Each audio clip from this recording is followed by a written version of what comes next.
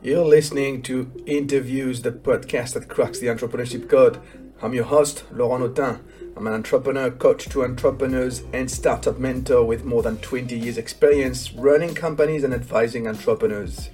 Being an entrepreneur is the most difficult job there is. There are no practical guidelines. So join me every week and learn how you can better navigate your entrepreneurship journey and become an exceptional entrepreneur. Hi, welcome to Interviews Cracking the Entrepreneurship Code, episode 114. I'm with Sophie THEEN, award-winning people management expert and author of the upcoming book, The Soul of Startups, The Untold Stories of How Founders Affect Culture. From being featured on the Women in FinTech Power List since 2017 and the first HR professional to win the standout spot, she's also widely recognized in Europe for her innovative influence on how human resources works in technology, companies, and startups. She now works with companies around the world as an advisor and lives with her family in London. Hello, Sophie. How are you? Good, good. Thank you for having me today. Well, I'm very happy that you're here. We're going to talk about very interesting stuff. I think as you and I kind of do both of the same, so it will be very interesting to compare, For our sure. and share our knowledge and compare our ideas.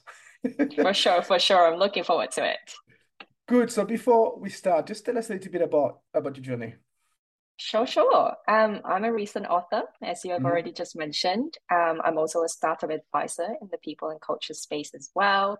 I work as a HR leader for the last 8 years, working on building great people-centric foundations for early stage businesses so that they can kind of go on and create incredible workspaces after that. Right. And how did you come to that? What happened Yeah, before? so you mean decades ago, when I first started off working in this people space, I actually started looking at talent optimization first. I worked a Mm, good couple of years with IBM in the corporate world, and for me, I kind of found that really frustrating at the starting point because it took us a long time to kind of move a small part of the needle only. Then, by sheer chance, I stumbled upon this word called fintech. I was in London, happening at the mm, same time, and I got into my first startup gig in Revolut, which is a really big fintech right now. yeah. And from there, I just never really turned back. I felt like working close with founders, leadership to build great people, workspaces, companies, and culture became more and more important throughout the years, and this is where I am. And I guess this is what you talk about in your book, right? So the book is called Yeah. again, The Soul of Startups, The Untold Stories of How Funders Affect Culture. So what are those untold stories about? Well, the untold stories are mainly from the perspective of startup operators Mm, living and breathing those up and downs in these companies, myself included. And that's how I started with the book. In the book, ended up putting together a collation of 10 types of founder behaviors that distinctively makes them different from one another, but also highlighting their success and failures when it comes to building these cultures. right. So but what is it? Why is it important to talk about it? When I first, like I mentioned earlier, when I first started writing it, it was kind of therapy for myself. Right. This was 5 years down the road after I've had my first taste of working in a very, very fast-paced startup environment for the first time in my life. So it was therapeutic for myself because they were untold stories of mine. But as I kept writing, what was really interesting was that I was interviewing people with similar experiences, and more people are connecting me to those people who I actually didn't know were in my vicinity. And I realized altogether there's a number of operators that experience very similar experiences, and that is not just limited to the HR professionals. Mm, And so the book really is about, not having a dig at the founders, but really meant to be a validation to all of us operating in this space that it is equally rewarding, but can also be incredibly challenging at the same time. So, if you find a way and you know how to learn from these stories to navigate around those circumstances, the more awareness we can create with this book, the better informed people are before going into the space. So that's the whole point of, producing the book and putting it out there. Right. So the better informed people are before going to that space. So are For you telling them, hold on, being an entrepreneur or startup founder, it's tough. There are rules to respect. It's not for everybody. For sure, for sure. But I Mm. think it's also important, when I was putting the stories together, these were about the operators that were currently living in those experiences as well. So, it's almost like you may find yourself being quite stuck in a challenging environment that you don't know how quite to navigate or understand or even comprehend it to begin with. And hopefully with some of these collation of stories, you'll be able to kind of feel that, oh, hold on a minute, there's a community out there that feels the same as I do. Maybe I should reach out and ask for help, or it's totally okay. I'm not on this on my own. So hopefully that would give people some hope that there is light at the end of the tunnel, whichever decision you choose. Yeah, I totally relate to that. There are days like I feel myself, I'm like, yeah. Why again? Why did I start that journey again? That's a question we always ask ourselves. You do you ask this question to yourself For also sure. sometimes? For Yeah. sure. For Yeah. sure. When things are challenging, but then this is also exactly what I said earlier. It is equally challenging, but it's also very rewarding when you get out Mm. of this tunnel. So I think it's really important for us to kind of learn the magic of balancing these two acts. And when you kind of crack it, you will hopefully find more joy than torment. What is your secret sauce to crack it? I think I still have quite a bit of journey to go. I'm getting a lot better now that I'm getting more unfazed. Also, the fact that I'm a consultant now, which means I kind of get the joy of picking great work that I want to be really passionate about. So that Mm. definitely helps. But I know not everybody is in the same situation. But yeah, whoever that actually has the magic to crack this open already, I would love to hear from them. So you interviewed a lot of funders, obviously. So what are the common patterns you see among them? We're Yeah, talking about so behaviors, I think. yeah, behaviors. So as any entrepreneurs, they're usually bold risk takers, very commercially savvy. This is why they started a business. They want to solve bigger problems in the world. But one thing I have found is they're not very often high EQ or excellent Mm. communicators, which, if you really think about it in a smaller scale, this is exactly how we would prefer our managers to be anyway. So being a founder is really no different from being a good manager, Mm. except that they now also have to carry a lot of weight on their shoulders. For example, basically carrying all the departments, the functions, reporting back to the board. They have stakeholders that they need to worry about. So it's a huge part of their role already. And I Mm. think being able to have a skill in communication and have high EQ on top of all of these things is really the difference that makes an excellent founder to its opposite. Yeah, EQ is for those who don't know, it's emotional intelligence. Why is it so important? Because I think if you can show compassion and not often rely to just empathy and sympathy, which is most of the times why human makes highly emotional driven decisions that are not obviously objective most of the times, is going to make you a better leader. It's exactly the same things that you would often see in manager training, but we Mm. don't really take into consideration that an entrepreneur or a founder is basically just a manager. Yeah, by default, he's a leader. Yeah, for sure. Plus, By default. you forgot to mention something. Often, they also use their own money. That's true. That's true. That adds on to the pressure. And to continue with your book and the title in your book, you mentioned you have the word culture. So what is it that you want to say about what is a business culture and why is it so important again? Culture is really important. I know it's a word that people throw around, but Yeah.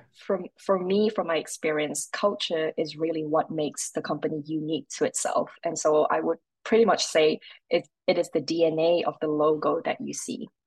It's made up of the behaviors of the people, founder Mm. included. So if you think about it, it's almost like it's their go-to method when they're reacting to a certain business problem. The way they serve their employees, the way they serve their customers, the way they put the product out there for the world. It's the touch and feel when you walk into a company, regardless Mm. it's virtual or physical. So it is important because let's put it this way, if the DNA of a company isn't exactly aligned to what the product is really about or the purpose of why this company exists, then it will continue to stay dishonest in their cause and who they serve. And what good is that to anyone at all? So great cultures, great businesses that have great cultures usually really is very honest to what they believe in, and it becomes their core principle in everything that they do. And that makes up the behavior of the people within the company itself. And that requires high EQ. One of those elements, yes. I mean, if you look at the pyramid, and if it starts from, the book is really talking about how the behaviors of the founders can actually affect the culture of the businesses that they're building. And so, it's almost saying that, when you're running a team even as a manager, you may have some subset of skills that you have not harnessed in life before, or it's maybe just not something that you have learned throughout your journey and never Mm. really gotten the chance to. And so instead of penalizing the downfalls of this particular leader or manager, then maybe let's focus on how can we fulfill the team or the company for these gaps. So maybe hire, one of the chapters that I really emphasize on is there are great leaders out there who are very, very self-aware of where the lack-offs are. And so therefore they build incredible leadership teams to help them run incredible businesses. And I believe, having EQ is also a way of translating it into this intentional reflection where you truly understand where your lack-offs are. And so therefore you seek help to bridge those gaps. Mention the word like culture a little bit everywhere. But how do you know when you've built a great culture? Uh, you know when, for example, you would know a culture is not exactly the way you have envisioned it to be when you start building your business, is when the environment starts to change and it starts to become really uncomfortable for everybody, including yourself. Even if you're the Mm. founder, you're the person who started this business. And when the business is starting to face people challenges as well, and they're not circumstances that are impacted by, say, the economy crisis, or rather external challenges, we would call this. I'll give you an example. Yep. Say you have a product that isn't released on time, not because of the delays that were caused by maybe the outsourced team or the licensing or whatever that is external, but it's simply because the internal team couldn't get aligned on what exactly needs to be done. So this is a people problem.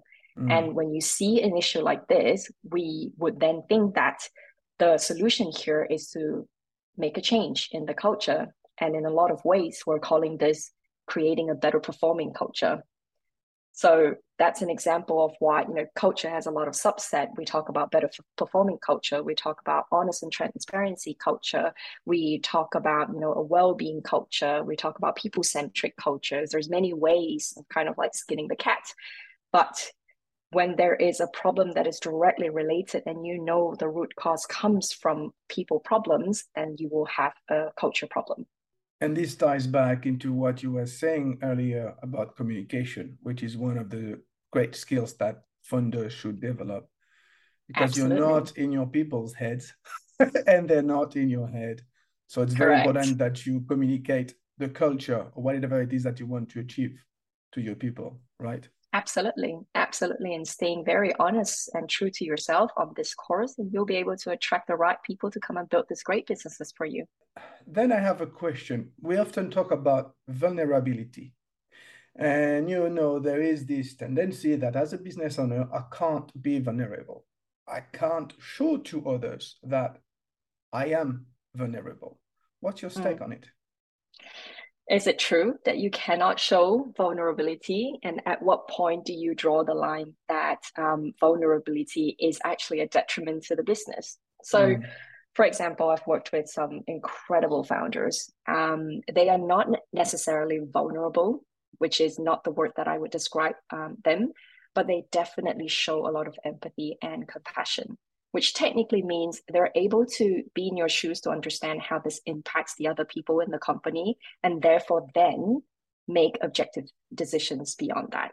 So in a lot of ways, if we're having a one-to-one, say I'm having that conversation with my CEO founder, I will feel that they're quite vulnerable because they're willing to tell me what is bothering them, Right. how it affects their feeling.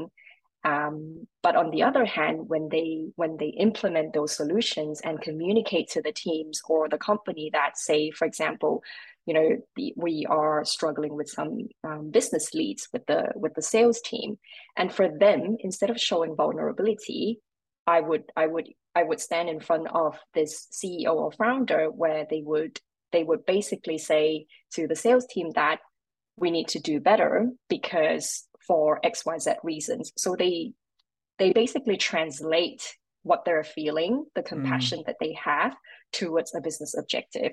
So at what point do we draw the line and say vulnerability altogether is a detriment to the business is something I cannot answer, but I have definitely seen and worked with founders and CEOs who can show some level of vulnerability that has been able to actually bring more people on the journey with them.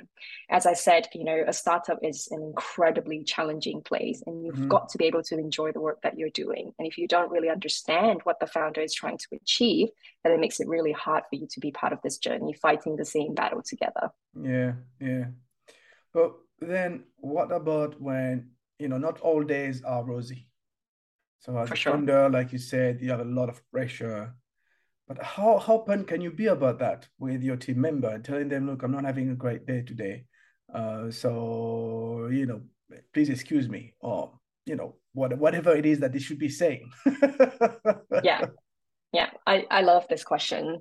I feel like this shouldn't be a question that we need to encourage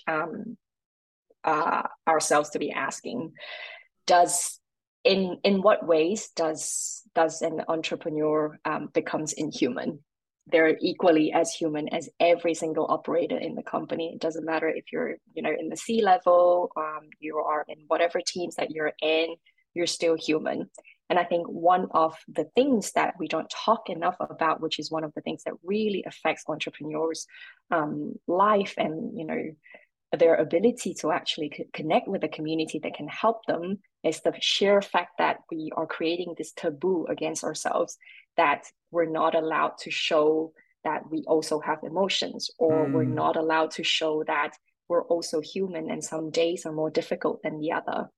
And I think this is exactly where the needle needs to move, and we need to stop. We need to change this conversation. I'm in a position where I have hard days myself, but not because I used to be a HR person and therefore it makes it more easy for me to actually say to my team that, look, I'm having a really tough day. I'm just going to go for a walk. See you in 40 minutes. mm. Okay, thank you. What makes you stick in what you do today? Why do you wake up in the morning and do what you do? I wake up in the morning knowing that I have a long list of things to tackle, um, as everyone else. Um, but I do spend a lot of time learning more about myself. I think coming into this space, being a consultant and working with different businesses at the same time has really kind of expedited my self-learning and my self-awareness. So, every other day I will reach out to my coach just so that I can get some balance in my mindset, because I think that's really important being a leader as well. And then most of the other times I connect with my community, either to share, to influence, to push the boundaries, or just to go beyond the path that I've set for myself. That makes it really Mm, rewarding. And then most of the other days is just serving my customers and my team. right. So you were talking about, how you learn and what you learn about yourself. So hence my question: what did you discover about yourself since you started your entrepreneurship journey? For me, it's been incredibly profounding that my self awareness has taught me that I am someone who needed to be honest about when I need to ask for help. And Mm, throughout this learning journey, which has been obviously expedited in such a fast pace, is that it has made me more it's made it more simple in my day to day to ask for help. But at the same time, it's also been really rewarding because I never noticed that there is such a great community out there that are so supportive. I used to think that I need to do this all on my own. I used to think that I'm fully responsible for the company as well as my team. Therefore, I should have the answers all to myself. And little did I know that throughout this journey, there are a lot of people who are either in the same boat or have done this 10 times more than I have. And so Mm-hmm. therefore, I reach out to the wise and I've learned to really rely on a community that I at first didn't think existed. Mm. Is it something you talk about in your book, asking for help? For sure. Right. There's a last chapter that really kind of elevates the importance of giving back the validation to founders and entrepreneurs that this is a very hard job to do, and they Yeah. should, equally be given the space to express themselves and to just be as human as all of us. Whereas most of the time we think that, the general needs to eat less because the Mm. soldiers are the one fighting in the front. Is that why is it so difficult to ask for help? I think yes. I think definitely yes. When you have a lot of people, at least throughout my personal perspective and experience, is when you have a lot of people coming to you asking for solutions or answers to their questions, you either one don't have enough time in the day to go and seek out for the help, or number two, most of the time you're put on the spot to immediately have the answer to those questions if you want to show credibility. And I think this is a real struggle when it comes to being a leader as well as being a sole entrepreneur, for example. At the very least, Mm. most people start with not knowing whether or not your answer is actually correct or wrong, but having to come up with an answer anyway, I think is incredibly intimidating for any entrepreneur that wants to start off the journey with some really good foundation. And you mentioned you have a coach, and so that is one of the ways to ask for help. I know what I'm talking about. I'm a coach For myself. sure. Why is it important for you to have a coach? Let's promote coaching a little bit. Yes, yes. So I'm a coach myself, and I believe that every coach needs a coach as well. Mm-hmm. And I think there's always a second perspective that you let your biases kind of shield over if you don't have a coach. It's almost like when I have a bad day, maybe talking to my best friend who has probably known me for the last 30 years would not necessarily help because the bias is there. They're there to help me make me feel better. Whereas my coach is someone who tells me, well, it's okay, Sophie, you're feeling bad about yourself. So is everyone else. You're just having one of those days. What can you do about it? And Yeah. I think having a coach to ask you that outright question that you should have been asking yourself anyway is a great reminder that everybody needs help along the way. Yeah, I had a bad day yesterday. I'm not fully out of it, I have to say. So I don't have a coach at the moment because I stopped. I used to have a coach, but I stopped Mm, that coaching arrangement for the moment. But I reach out to people. I reach out to actually former podcast guests just to mm, talk, and yeah, it definitely helped me look at my problem from a different perspective. They gave me like I reached out to two people. They gave me like two different solutions immediately, and they gave me, they were giving me like words of encouragement. So that also mm. refilled my motivation bucket. So today is a better day, Exactly. but I know it's gonna take time for me to go through it. It's still there it's still there in my mind, but I can only adjust and control how I react to it. And Yeah. that's one thing also that I find with a lot of entrepreneurs is that there's so much pressure all the time. You have to wear so many hats that you forget that. I mean it's a roller coaster of emotions constantly. Some days are really good, some days are really bad. Sometimes it can go from very good to very bad in the same hour. For sure.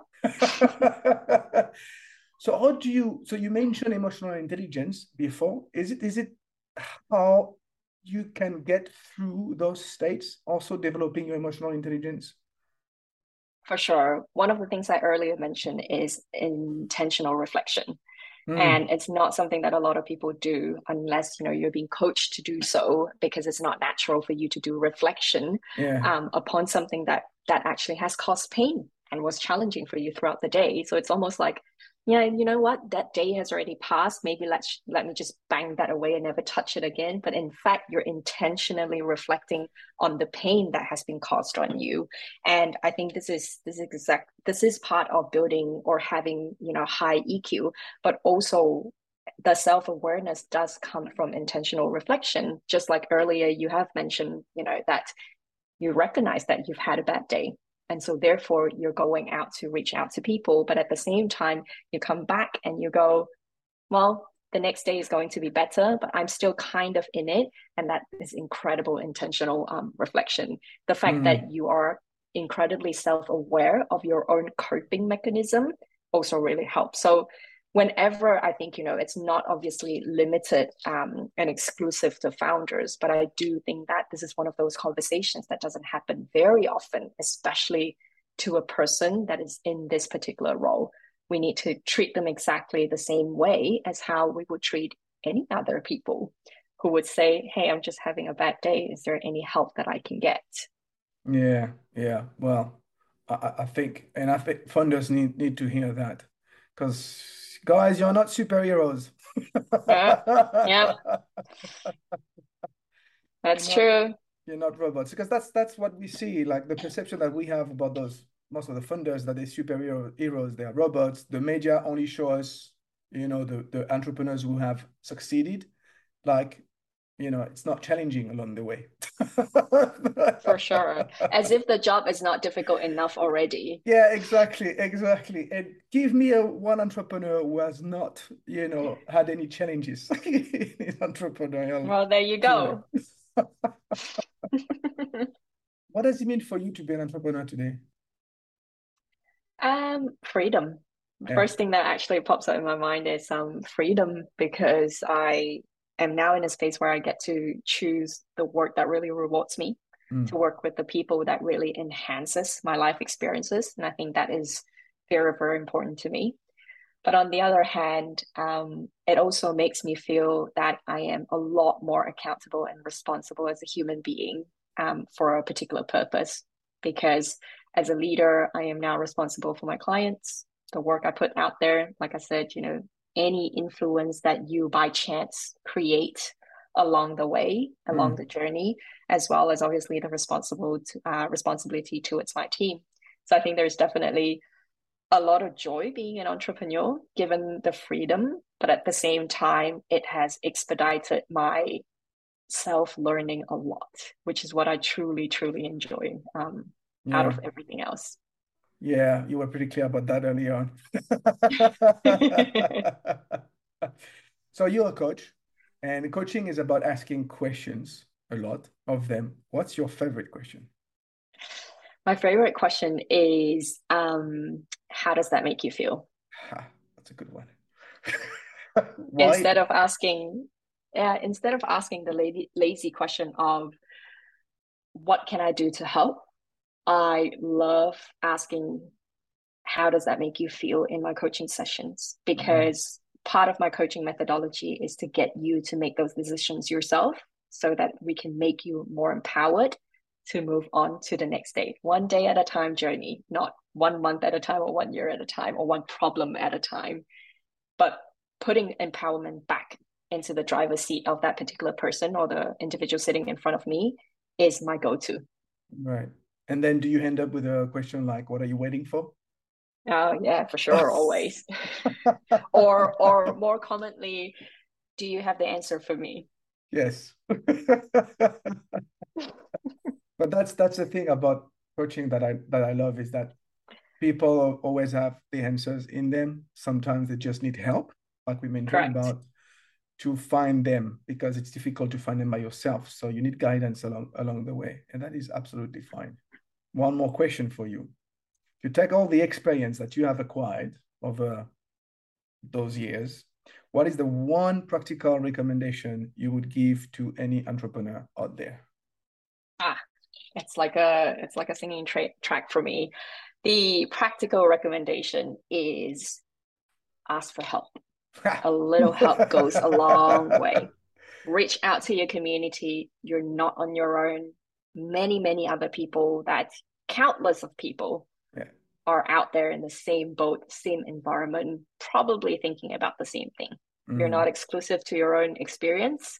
And whenever you can, get out of your shell, reach out to the community, and start building your own network. You just never know. mm, There are days you asked me earlier, what am I excited about when I wake up in the morning is, feeling connected, feeling belong to a community and a network that I actually belong to. And I think that's a great feeling to have, especially in today's circumstances. yeah. Despite how you may feel, entrepreneurs, you are not alone. For sure. All right, the last question. How can people contact you? I am easily reachable on LinkedIn. You can also reach me on my website, which is just sophieteen.com. And I'm also on Twitter at just sophieteen. Great. Well, Sophie, thank you very much for your time today. Thank you for having me. And I remind you about the title of a book, The Soul of Startups, The Untold Stories of How Founders Affect Culture. Well, that's it for now. If you have enjoyed this episode, subscribe to my podcast so you don't miss any. And remember, don't be the bottleneck in your business. See you next time. Bye for now.